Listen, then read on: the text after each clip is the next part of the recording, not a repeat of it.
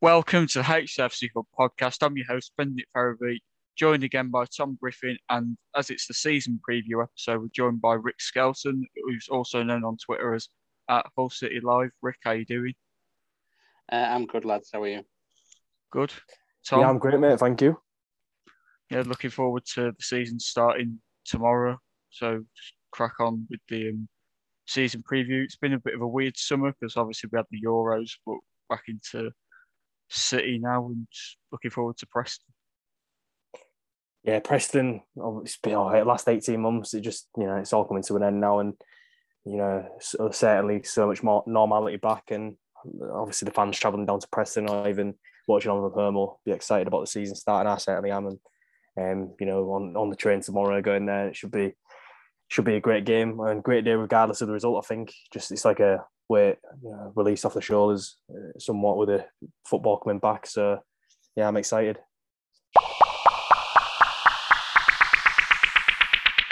Obviously, both of you have been to some of the friendlies. What was that like being back in the grounds? I know it's not competitively, but just to be back amongst the crowd and seeing the players, some of them that we've not even seen in person, they signed during the season where we had no fans in the stadium.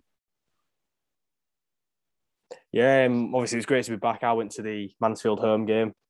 Wasn't a particularly good contest, but went with my dad, and it was just, there was only 1,500 there, but it was just great to be back in the ground and a little taster for what's to come, I guess. And hopefully, more membership selling can get decent crowds back next season, I hope. And it was nice to see some of the new signings. I'm sure in the game that I was at, the Mansfield game, there was a few players that impressed, to be fair.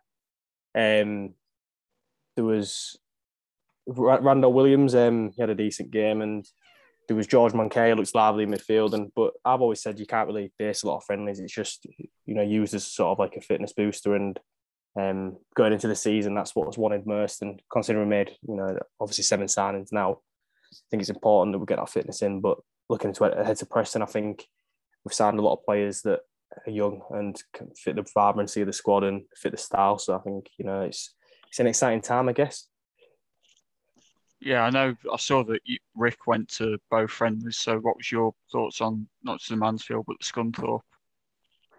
Yeah, we went to both in one day, which was a bit of a challenge because it was the day the M62 was shut. So there was a bit of panic about whether we'd get to Scunthorpe. But the Mansfield game, like Tom said, it wasn't great, and the crowd was tiny, but it was just nice to be back at the stadium, back watching a game, seeing some new players. Obviously, it's hard to gauge them because they split the squad into two, didn't they, and sent half over to Scunthorpe, and that's without the players who were missing completely. But I really enjoyed Scunny away.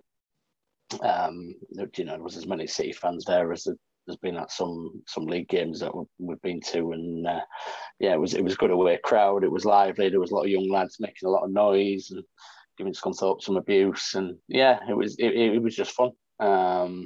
So really fun after this last 18 months, not being able to go to an away game, not being able to go to any game, just seeing City again, and I was quite surprised how it didn't feel that strange. I said to my friend when we got to the game at the K. No, it's not the KCOM, is it? Yeah, that's changed. At the MKM Stadium, as we were walking up to the ground, it felt really normal, really quickly. I was a bit surprised. I expected to feel a bit like a stranger in the ground, like the first time we went all them years ago. But it wasn't. It just settled in quickly. The empty seats were familiar. Yeah, definitely.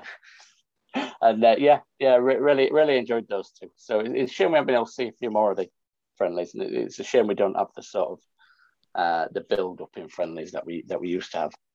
Used to always enjoy Ferriby, Winterton, building up into some more games, maybe some other local away grounds, and then something sort of big at home. But that's all changed over the last few years, isn't it? And so we're looking to get a home friendly at all, I suppose. To me, it just feels like we didn't have much of a pre-season.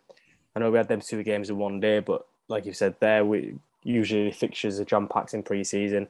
And to be fair, there's been a lot of under-23s and under-18s fixtures that they've competed in. But in terms of a pre-season, we haven't seen a lot, I guess, of the team. obviously on home patch as well, and there was a few that went to Sunderland. But obviously it'll be interesting to see how all the players embed in. And there's certainly some exciting signings, and given obviously the transfer embargo that we'll move on to, I guess, we'll only be able to sign free players and loans. But I think we've done some shrewd business. There's a lot of players in League One that we've signed that, that have points to prove stepping up. So what's your thoughts on the signing, Rick? Yeah, I think they've done all right. I mean, I think obviously the embargo is self-inflicted as a result of taking the EFL loan. But with those restrictions, I don't think they've done bad. I think only George Moncur is a real sort of championship player, and that'll worry a lot of people after the business that we did 2 seasons ago, when there was a lot of players came in and weren't really good enough, if we're honest. So that'll worry some, but I do think they've done okay. I think they're exciting. They've chased Randall Williams, haven't they, for quite a long time. So they'll be happy to get him on a free. And the others, from what I've seen, particularly the loan signings like Ryan Longman and Baxter, they were very good at Scunthorpe. I know Tom said earlier it's not really a guide in pre-season, but it doesn't matter who the opposition are. A good player's a good player. So, I think they've done okay. I worry a little bit that the loan players are all very young. We're obviously not getting the pick of the loan players, and we've not got like a Tamori or an Aina or a Fraser Campbell or something coming in who are sort of on the fringes at their clubs. These are very young loan players, but I like the look of all of them, other than Bernard, who I've not seen much of. Happy enough. We could always be happier, couldn't we? No football fans are happy with some Man City fan moaning after they've just spent 100 million. So,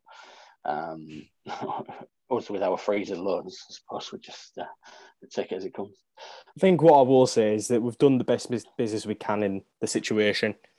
You could look at it and think, oh yeah, we'll just sign players that are sort of coming to the end of the career, not really interested in sort of playing for the club and just interested in the last pay packet, whereas we've sort of gone the opposite in recent years, and we've signed these young players that we can develop.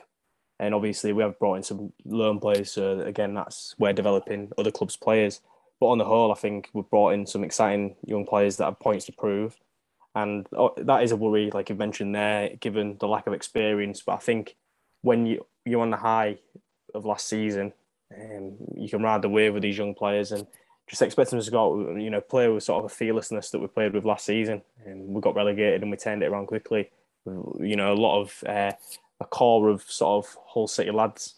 And it was obviously very impressive. So going into next season, we'll carry the momentum on with the signings we've made, like we did today. Then we're in for sort of. I think we will be fighting relegation, but we'll give it our best shot. And with the signings we've made, I have no doubt that the players will put the effort in required to sort of remain in the division. It's just whether we've got the quality in the final third. Big news today. Just on the signings. Sorry, I was going to say on the signings. The one thing I'd throw back to you lads is, of all these signings who've come in, how many of them do you think get into the team that was here without them? That's a good question. I think I did the just that Fan Hub app. You can predict the starting 11 on there. I think it was Moncur or Cannon got in there, and I think the rest. Obviously Randall Williams can't play this weekend because he's got COVID, but I'm not sure about the others. I think we've not really seen that much of them really, apart from pre-season, to gauge like whether they will start or not. Yeah, I think Moncur's the most likely to start due to the experience he's got from playing with Luton at this level. Yeah. Given the fact George Honeyman is injured, you can expect one of the new signings to come in the midfield. And I think going forward, you've got sort of Longman bashing down the door to start, but I doubt he'll dislodge Lewis Potter yet. But it's good to have that sort of quality waiting in the wings should Lewis Potter make not the best start to the season, I guess, and maybe a slow start, but And also, obviously, Longman can play through the middle or on the right, so it's good to have that option. The same with sort of Randall Williams, although he's missing for the first game. I think he's another good option, and it's something that we've lacked, I guess, in recent times, a bit of pace in behind. And obviously, going on to other signings we've made, obviously today with big news coming out of the club that we've signed Matthew Smith on loan from Manchester City. He's potentially someone that could sort of fill that void in holding midfield that we've missed. A bit more of a defensive-minded midfield, but also capable of moving box to box. What do you make of that signing, Rick? Yeah, I think it's a good signing. Obviously, it's sort of been known all week, hasn't it, that we've got somebody coming in from Manchester City. So knowing how good their academy is and the quality of players, so there's been a lot of speculation. But yeah, Smith's obviously had a good season last season with Doncaster. Real tidy player, box to box midfielder, like you say, good passer of the ball. So I think it just looks a good signing. There's another one again though. I don't know how much he's come here to play.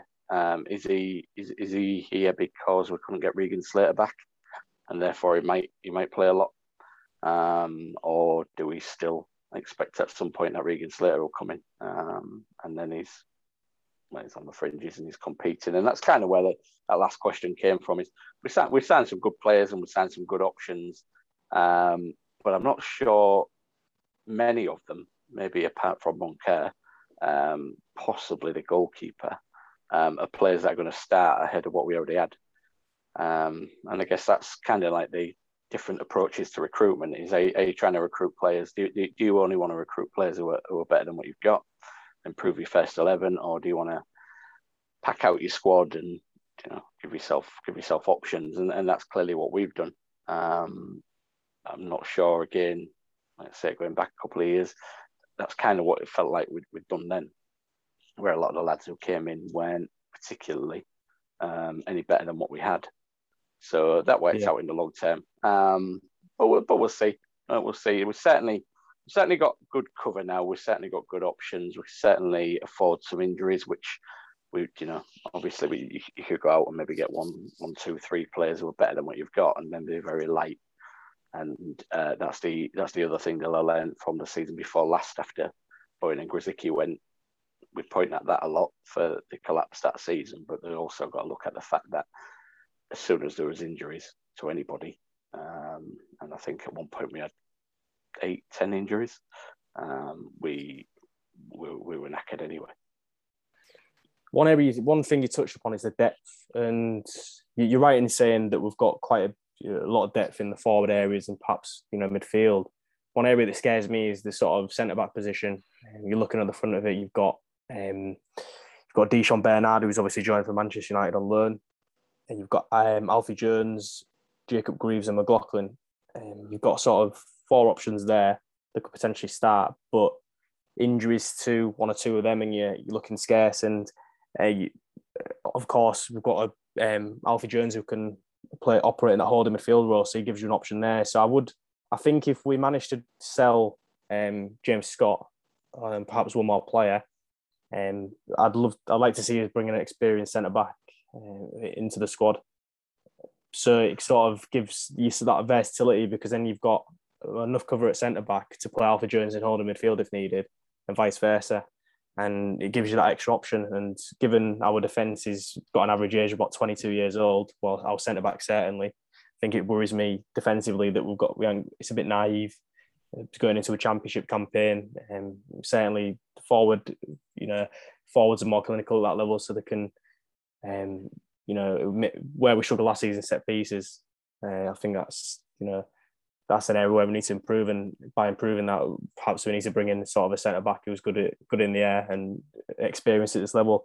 And given the sort of circumstances we find ourselves in, it is a struggle to bring in this sort of player because we can't pay any money for someone. But yeah, what do you think, Ben? Yeah, I think you've made a very valid point. I do think that maybe, although it could be a good breakthrough season for some of these players that are young, I do think that there isn't really any experience that they can call upon really in their position, which like you mentioned, it could be a bit of a concern. But I guess we just have to wait and see who we bring in who gets sold. We got rid of Jordan Flores earlier, who's completed his permanent move to Northampton. Whether that frees up another spot or whether that was one to accommodate Matt Smith remains to be seen. Obviously, like you touched on, we've got to sell before we can buy at this point, really. So I think we'd have to move pretty sharpish as well. I think the departure of Flores was to free up a spot for Matt Smith, and then we're looking to offload James Scott with Huddleston waiting in the wings to come in for him. Now, I want to pose this question: if you considering we're sort of light in the centre back area, and obviously Flores has departed, Scott looks like he's on his way out. Which other player would you sell in order to free another spot in the squad? Obviously, there's a few names that you could throw about, but I'll let you two decide. Yeah, I'm not sure on this whole freeing up now. Because I know City have said that they've come to some agreement with the EFL. So I don't know if now some of these lads are going out on loan, like Festus Arthur's gone out today. I don't know if that's now helping free up the spots, certainly for loan spaces. So whether Matt Smith replaces Festus Arthur and there's still a spot, I guess we need some clarity on that, although with the club not particularly talking to the local paper, I don't know that's happening. But I don't know that we can afford to let too many more go. And maybe Thomas Meyer. There's not a right lot there, and he looks way down the pecking order. But again, I don't know. He's a bit like Milinkovic was a couple of seasons ago, where he's sort of wondering who would buy him. Scott, there's been talk of going on loan, hasn't he? I think a move to St Mirren's maybe fallen through, which a bit of a shame for him because he needs a change of scene. But other than that, I don't know if there are many. I know some fans are sort of screaming Tom Eaves, I reckon, listening to that. But I just don't think we've got the depth to let someone like Tom Eaves go because what have we got up front? We've got Josh McGuinness and then maybe Ryan Longman as an out-and-out striker, but very little else, and not even particularly the young lads. So I think you've got to keep most of the forward players. So yeah, I'd go for Thomas Meyer. I'd maybe sacrifice him, like you said, to try and get in some more cover in defence. I'm not sure we've got enough. He's obviously got two left-sided, two right-sided now. I don't know. I wouldn't particularly like to risk that going through a half a championship season. And then obviously there's the Huddleston question, which that's been the surprise of the summer, hasn't it?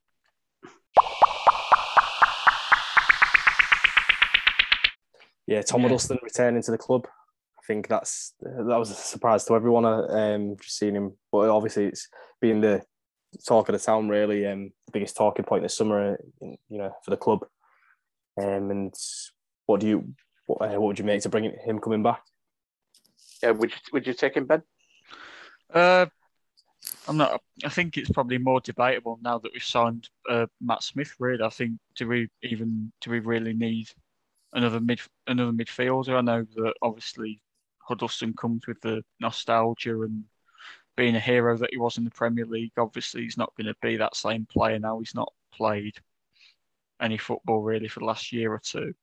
If Matt Smith didn't sign, then I'd probably say yeah, definitely. But now he has signed, and maybe we do, like you say, need to potentially look at bringing in the centre back.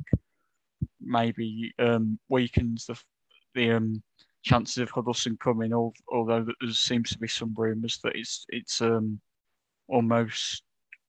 There's been some speculation that's been almost agreed by some people. I don't know if there's any truth to that, but I guess we just have to wait and see what comes in the coming days, really. I do agree with that. I think there's two ways you can look at it. You can look at point of view that he's not played for Derby in over a year. His fitness is not very good. You're looking at him and thinking, is he still cut out at championship level? But then there's the other side of it that he'd come in and he'd sort of galvanise a squad of young players. He'd play alongside Tom Huddleston.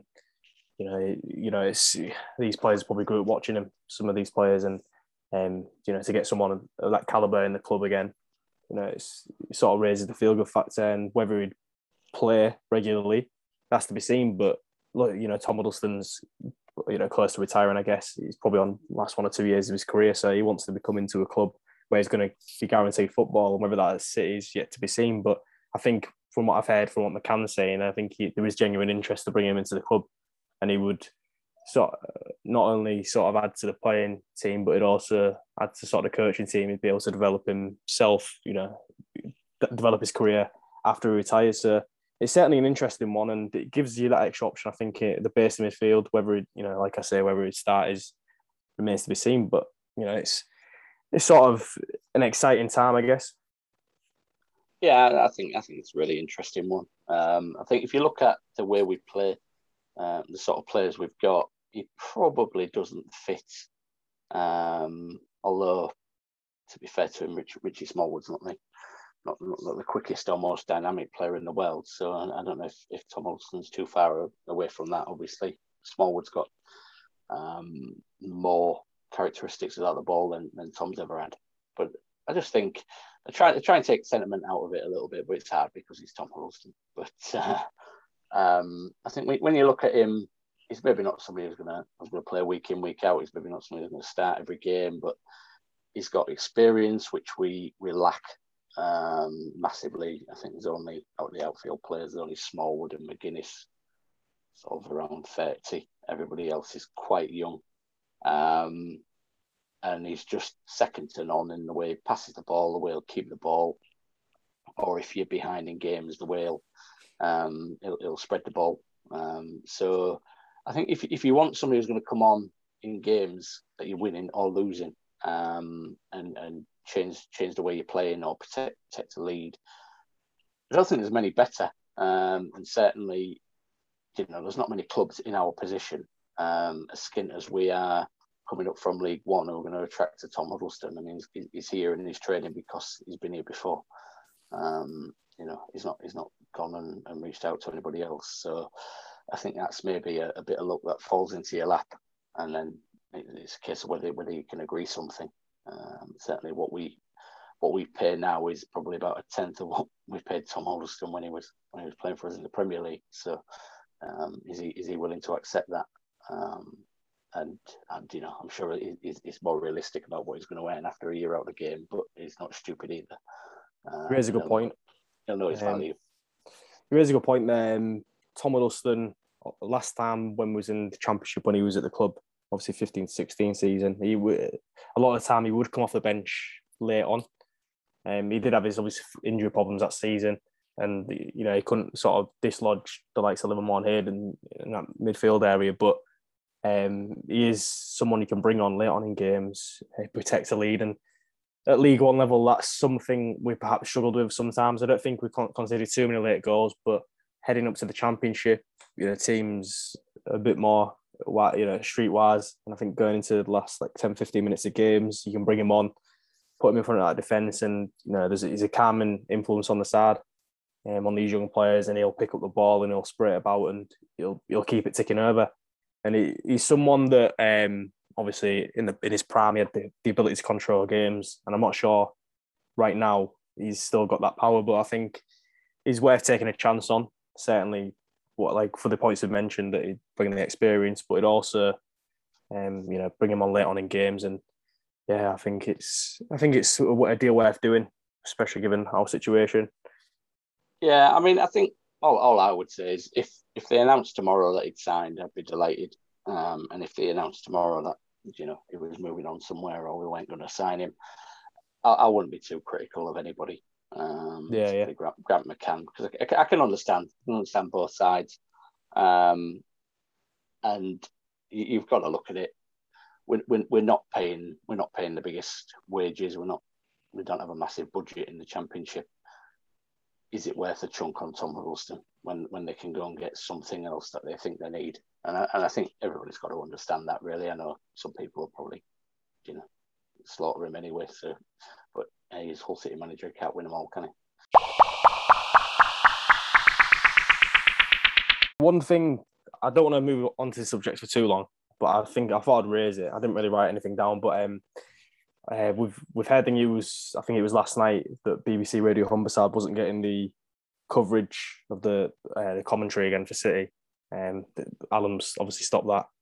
And obviously we've got the news as well that the match tickets for adults would be £33 for certain categories. And I'll say what I think first. I think on this sort of topic, I think it's the club's made 2 steps forward, 1 step back, and it's other way, vice versa, 1 step forward, 2 steps back. I think it's we're making this progress. We feel like we're building bridges, and then they're being burnt like that. And I think in order for us to move on as a club, the owners need to sell up, and that's been the case for a while. But it felt like we were sort of getting our club back again, and then there's this this disconnect that you feel. There's elderly people that at home and other people that want to listen on radio that can't have that privilege anymore. I just wonder what you both thought to this news.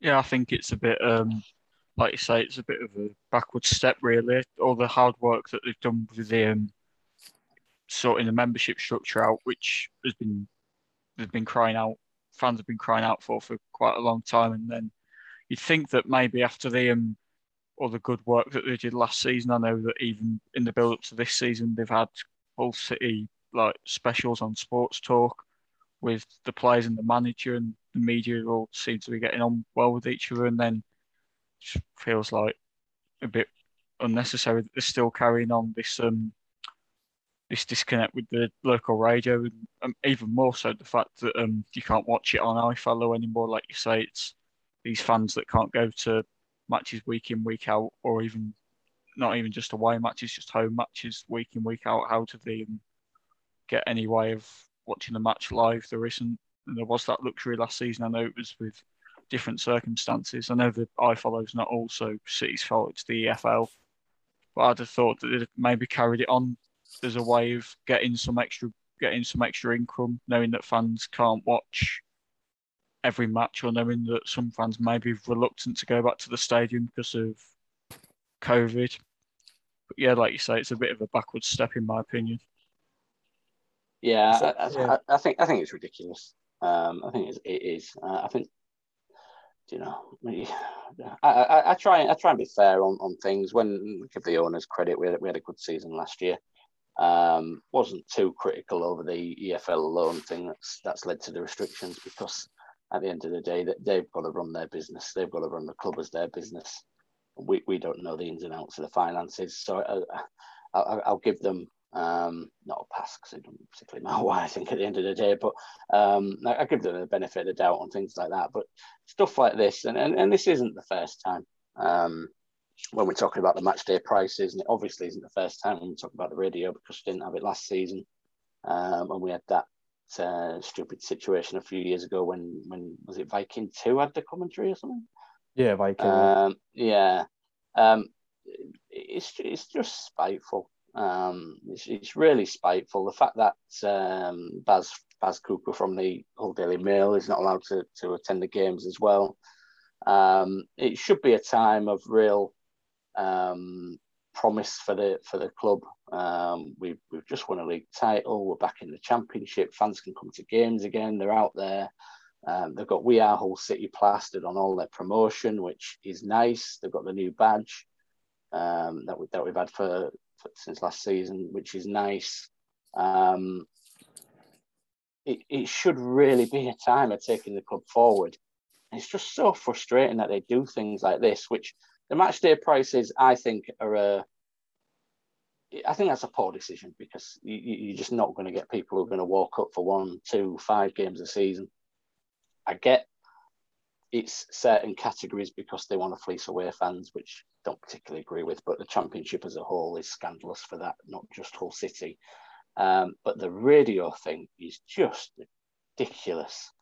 Like you lads have said, that there's people out there that's their link to Hull City. That's how they follow Hull City. Some because they can't afford to go, some because they're not able to go. And when you're out there and you're plastering "We Are Hull City" and you're trying to foster a mentality that everybody's in it together, and then the second you get the chance, you're pricing out people and you're excluding people who follow you through listening on the radio. It's just ridiculous, isn't it? But it's them all over, and we do need a change of ownership. Everybody knows that. Last season was a good one. It was a good one for the owners. It was a good one for the manager. It was a good one for the club. But it doesn't change the fact that at heart, they just outright disagree with the fans, and that will never come back. And I think you only have to look at the membership sales to see that. I think, you know, we go back any period of time, and I think we'd have 16,000 members, and what have we got? 7? I think it's 7,000. That's a ridiculously small amount, and it just shows that it's because of the last few years as a whole. It's not 18 months. It's not 1 year. It's just the environment they've fostered. So yeah, is what it is. But they've got no one to blame but themselves. I think for all the positives, there's obviously an unwavering. You know, it's these negatives unwavering. It creates like a dark cloud over the club, and I think it's just such a shame, like you touched on there, that they're so stubborn, spiteful that they can't realise that when they make a mistake. And to be fair, they have eradicated a few of the mistakes recently, but this is a huge mistake, and it's something that needs changing and fast. But you just can't see it happening. And I've just pulled up a tweet from someone on Twitter that's looks at the attendance figures from 2019, and there was that derby game where they charged £15 for a match day ticket, and we managed to get 16,326 fans. He sort of worked out how much revenue that would bring into the club. So he said he assumed we have like 7k members. The revenue at £30 ticket is 98,550, which is for the QPR game. The derby game at £15 is 139,890, with 6,000 more people spending the club shop and concourse. And looking at these sort of figures, it makes you wonder how they haven't realised that charging more for a ticket gives you more money when, if you bring in more people at a lower, in a more cost-efficient price, you're going to get more money out of it, more revenue put into the club. And it sort of baffles me that businessmen that say we're the best run club in the league can't realise that perhaps charging a more feasible amount will attract more people. And to be fair, I wouldn't expect him to charge like £15 for an adult every championship game, but I think he'd cap it at probably £24 for an adult for a championship game. I think that's fair. But like £33, you know, over £30, that's way too much. And, you know, people say that 20's plenty, which I agree with. But, you know, for the sort of up-end games you're playing someone like Sheffield United at home, I think you can get away with charging £24, but certainly charging £33, it's just way too much. And it's sort of, you want to bring new people in on match days, you want to entice people to come to a game. But if there's someone that wants to just come, you know, for a day out and we're not interested in the football, you know, £33, it's just way too much. You're trying to get a new generation of supporters. Yeah, you're an adult and you want to take a child to the game. Fair enough. The child tickets are, I think, well priced. I don't know how much. I think like £9 out there or something. But I think that's, you know, perhaps they could lower that a bit. But, you know, you're not going to entice a new generation of supporters, and there's certainly probably little kids out there that want to go, and they're being priced out, and it's a shame. But you'd think that lower the prices to try and entice people to buy membership, and that's the point of it. But, you know, they have other ideas, I guess. Yeah, I mean, I think the only thing that might come about is whether they do something for people, for home fans to come to buy tickets casually. Because I still think the high price point is because they want to sell them to away fans, and particularly when it's a game where the away fans bring a lot, like a Nottingham Forest or a Sheffield United, then obviously they want that high price point because they'll make a lot of money that day, as opposed to what is the walk up from 1 week to the next of home fans. But it is difficult because I think, like Ben said earlier, the membership prices are very good. They've sorted out the problems of the scheme. They've sorted out the division and stands and etc., and all the rubbish that EAB used to go on about somebody next to you having paid less and all this sort of stuff. And the membership scheme is very good, and they're obviously pushing that. But people who aren't going to commit to that, you need to do something to ensure that you're getting people through. Otherwise, it's going to be whatever 7,000 plus away fans every game, and we're going to end up, like you say, with them attendances that we were getting pre-pandemic of scraping 10,000. So moving on to tomorrow's season opener against Preston North End, what are your thoughts going into the game? I think for myself personally, we've had a bad record there at Deepdale, not just in general, but every time I've gone in particular, we've lost every single time. But speaking to some Preston fans, they don't sound overly confident. So I think perhaps, judging from what they're saying, it could have been a worse start than than normal if we got somebody else in the first game. Yeah, I think it's great that we're starting an away game. Certainly, just to get back into the swing of things, and it's important that we carry on the momentum of last season into this game. And Preston themselves, there's a lot of people that are saying Preston are going to be dragged into a relegation battle. I've seen on Twitter that they've apparently only sold 5,000 season tickets. The club in sort of turmoil, I guess. Not as much as some of the clubs, but some people see them struggling. But I think McCann said in his press conference about going there, playing without fear, and it's about taking the game. So he recognises that Preston is sort of established, championship side, and we'll go there and we'll sort of, I think we'll take the game. So we're not sort of quite a few teams in League One would come up and they'd sit back. But I think with McCann's pressing sort of style, attacking, playing from the front, I think we'll go there and we'll play without fear and we'll knock the ball about and get in the faces. And I think it's important that we start well this season just to carry the momentum. But I see it being a draw, but it'd be good just to get a point on the board. Yeah, it's an interesting game, isn't it? Because you go back a couple of years and Preston under Alex Neil, they were kind of like the poster club for clubs on a low budget. I was going to the Championship, build a squad, pick up players from low leagues, and develop them. And they were doing a fantastic job of that. And I don't quite know where it all seems to go a bit wrong last year. And then obviously Alex Neil's moved on. Big sort of change around in the playing staff. So they're not quite the same team and don't seem to be that same optimism around them. So they're one of those clubs that could struggle. But they do still have good players. So it's a good place to go. It's a great place to start. I think it's one of them, if you're going to start the season away from home, there are far, far worse starts. So like the opening game of the Championship, I think it's Bournemouth, West Brom, isn't it? So obviously going away to either of them, which I think we've done before. I think we played West Brom on the opening day when we were back in the Championship. It's not the toughest task, but they are. You got to respect them. But yeah, I agree with Tom. I think we'll go there, play our game, and hope to get something. And I do think we've got to start.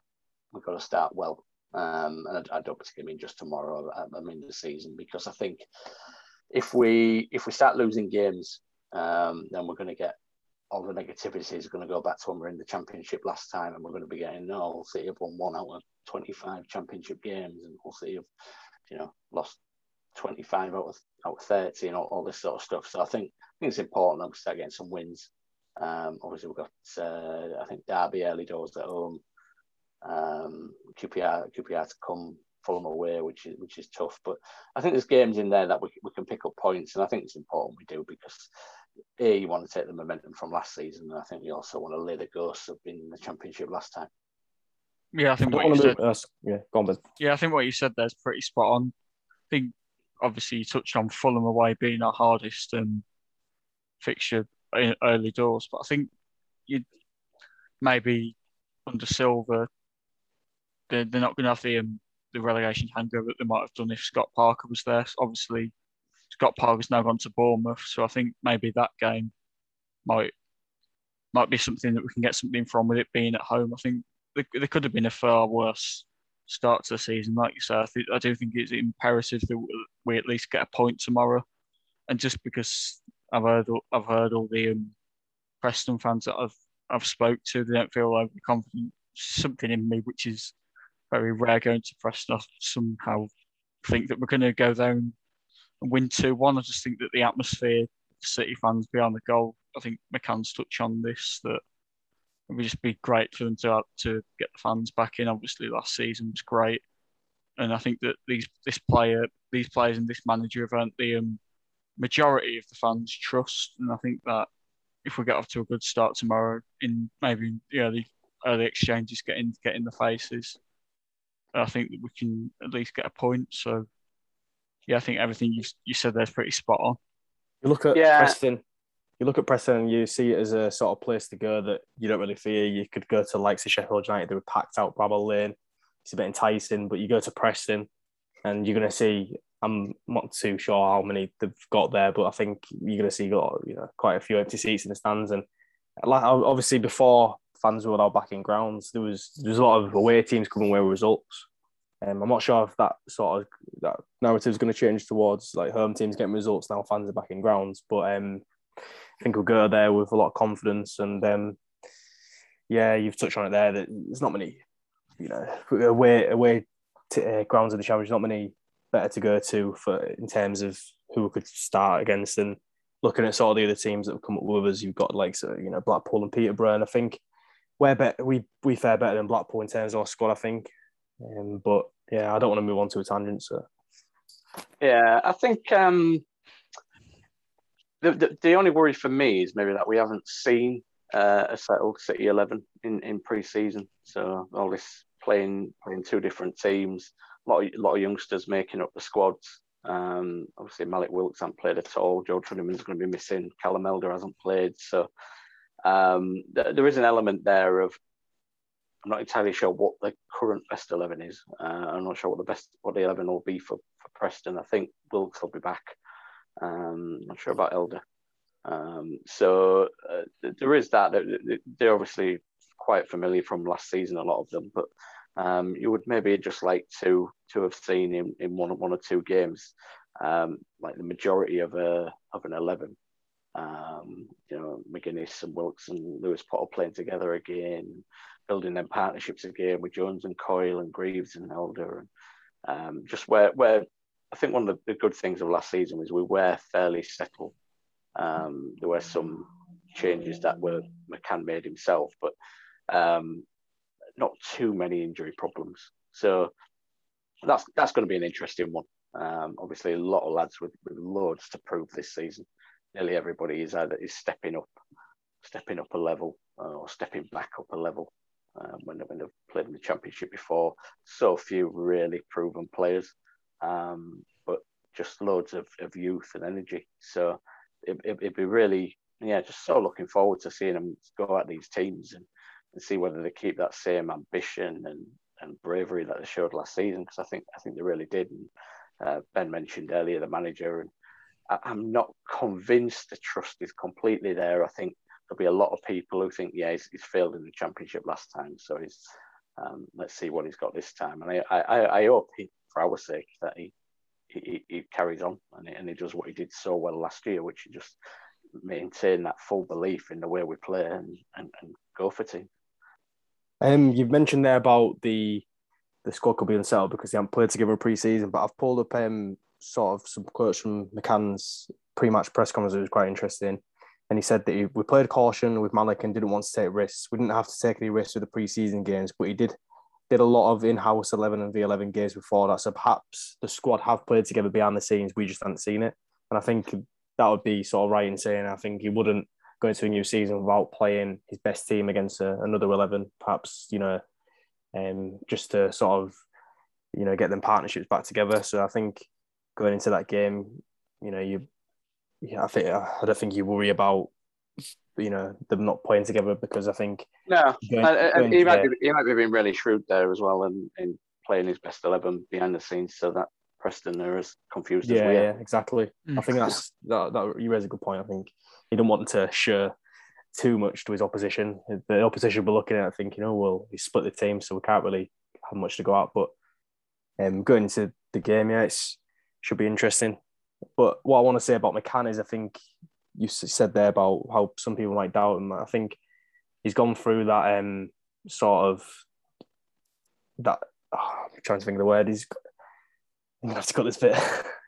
He's gone through sort of the lows there. Yeah, he's gone through the lows there, the relegation, and he sort of fought back, and now he's realised probably where he's gone wrong last time with the backdrop, of Bowen and Grisica leaving, and then he sort of put it to rights. So I think you go into this season and you hope he does it again. You don't want us to become sort of a yo-yo club like Rotherham, and yeah.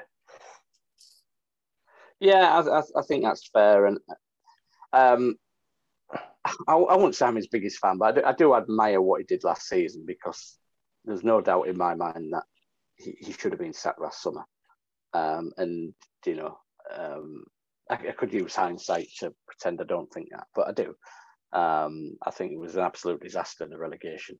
I thought we were at a low ebb, and he should have gone, and I'm still amazed that he survived. But got a lot of respect for what he's done since.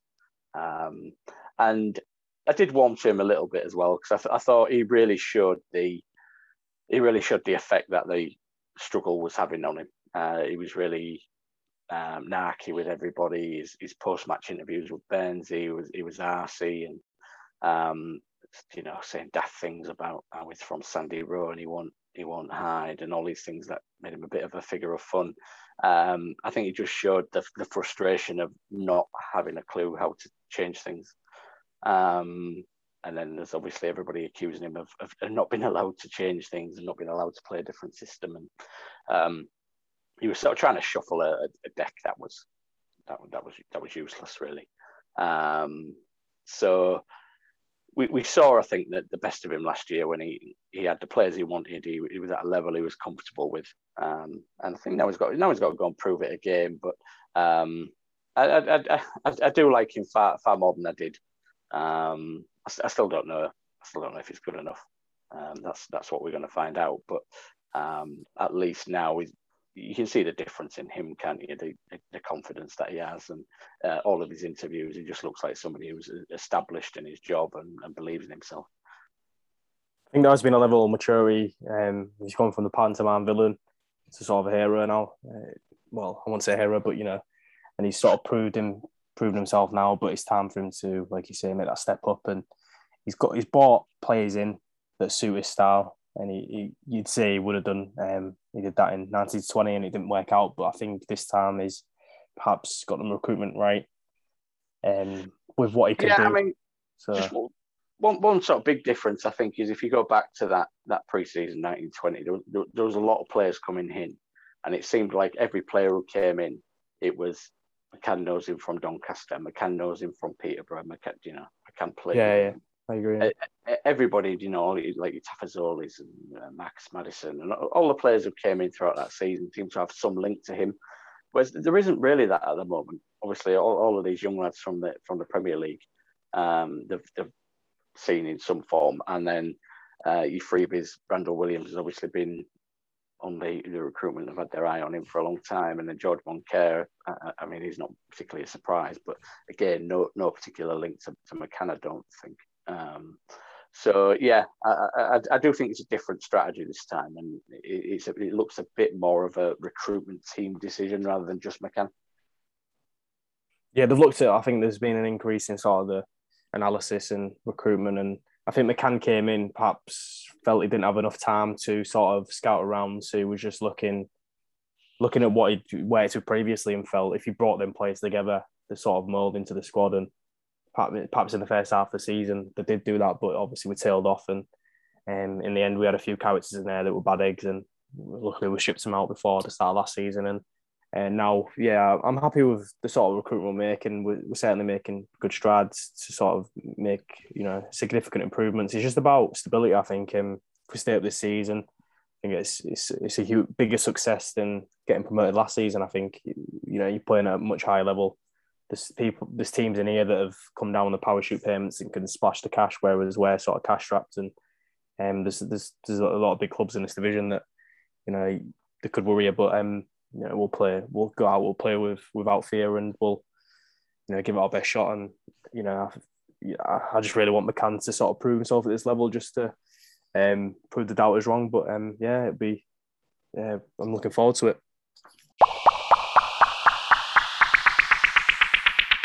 Final segment of this week's podcast, we're going to go through our general predictions for the season. So Championship top 6, bottom 3, player of the season, top scorer, and the bottom 2 the same just for City, as well as where we just think City are going to finish in general. I'll start with you, Rick. What is your Championship top 6 and bottom 3? Oh, blimey, you dropped this one on me. Yeah, I don't think you can look too far beyond Fulham and West Brom, to be honest. they would certainly be my top two. I think the top six, Sheffield United will be up there. Middlesbrough, they look quite interesting, and obviously Warnock knows the game. I think Middlesbrough will be in there. I'd go Swansea, and then there's normally an outsider, isn't there? So could say Hull City. Yeah, I tend to believe it. But I'm not sure I do believe it. Don't think it'd be Barnsley again. I think they maybe had their shot. So just going on the strength of their manager, I'm going to go for Forest. Because obviously Chris Hughton's been about and he knows. So yeah, there's my six. I've forgotten somebody surely. But yeah. Tom, what's your top six? I'm going to go with Sheffield United to win the league. I won't say too much of a reason, but I think Slaviska Jokanovic has done it before. Inherits a squad there that have most of his squad, not many have departed, and they know how to play at championship level. And then second place, I'm going to go with Bournemouth. I think Scott Parker goes into there and again inherits a quality side, and he's got Bournemouth play that sort of style of football that Scott Parker wants to play. Third place, I'm going to go with Fulham, and then fourth West Brom. Fifth, fifth, I'm going to go with. What have I missed? Forest. And then sixth, I'm going to go with a surprising Luton. I think Luton have, under their manager, they've settled style. I think they've sort of established themselves. Actually, instead of Forest, I'm going Middlesbrough fifth, Luton sixth. Luton have established themselves at this level and under their manager, and they've brought in some shrewd signings that can sort of push towards the front of the table. Yeah, I think for a lot of the reasons that you said there, top three, top two, Sheffield United, I think, going to win the league. Fulham second, West Brom third, Forest in fourth, Cardiff in fifth, and I think this is another surprise, and I've gone with Stoke in sixth. Bournemouth. Not Forest. Bournemouth instead of Forest. So Sheffield United, Fulham, West Brom, Bournemouth, Middlesbrough, and Stoke. Yeah, Stoke's a good shout, I guess. They make some good signings. And then, bottom three, what are you going for, Rick? There's always a shocker. I'm going to go for the two that came up with us. Obviously, I'm going to say where they're staying up. So I'm going to go Blackpool and Peterborough. Blackpool because I think probably on paper they got the weakest squad in the league. Peterborough because they always go back down, so I'm just going to go for them and hope. And then there's always a shocker, and so I considered Preston, but I'm going to go for Huddersfield, just because they've been really poor for 2 seasons now. So they're either going to really bounce back, or their luck's going to run out. So they're my third one. Tom? Unless there's a huge turnaround in the coming weeks, which I doubt there will be, I'm going to go with Derby to finish bottom, given the turmoil they're under. They survived, obviously, last season by the skin of the teeth, perhaps fortunately. And this season under Rooney, I just don't see them staying up. And then second bottom, I'm going to go with Peterborough. For the same reason there, they always seem to go back down. I'm going to throw a surprise in there and say Blackpool are going to stay up by the skin of the teeth. And I'm going to put third bottom, Huddersfield, like you said there. They've been floating relegation for a while, and I think it's their time to drop out. I've not really been impressed with some of the signings they've made, but Corberán might prove me wrong. Yeah, I forgot about Derby, so I'm swapping them for Peterborough. Yeah, that's fair. that Derby is so bad. I forgot they were in the Championship. Yeah, belong in League One. Yeah, I think my bottom three is Derby bottom. Obviously, the turmoil that they're into well documented. Huddersfield in 23rd, like you say, poor signings. I'm going to go with Blackpool 22nd. I don't think Blackpool will put up a good fight in terms of staying up, but I think Peterborough probably will stay up. Likes of Johnson, Clark, Harris. I don't know if he's going to leave, but if he stays, then it'd be interesting to see if he puts it in the Championship. Obviously, top scorer in League One last season by a mile. But just going into the final predictions that I've got down here, Championship top scorer. You go, Rick.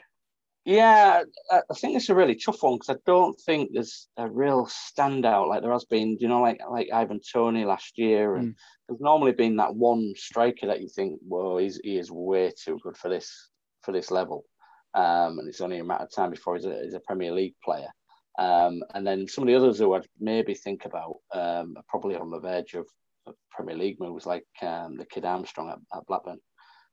So yeah, it's quite an interesting one. I'm going to go for, and I've just forgotten what I was thinking. I'm going to go for Charlie Austin, QPR. QPR look decent. That's interesting. Yeah. Charlie Austin. There, another one. Surprise package, perhaps. Yeah, I'm going to Charlie Austin.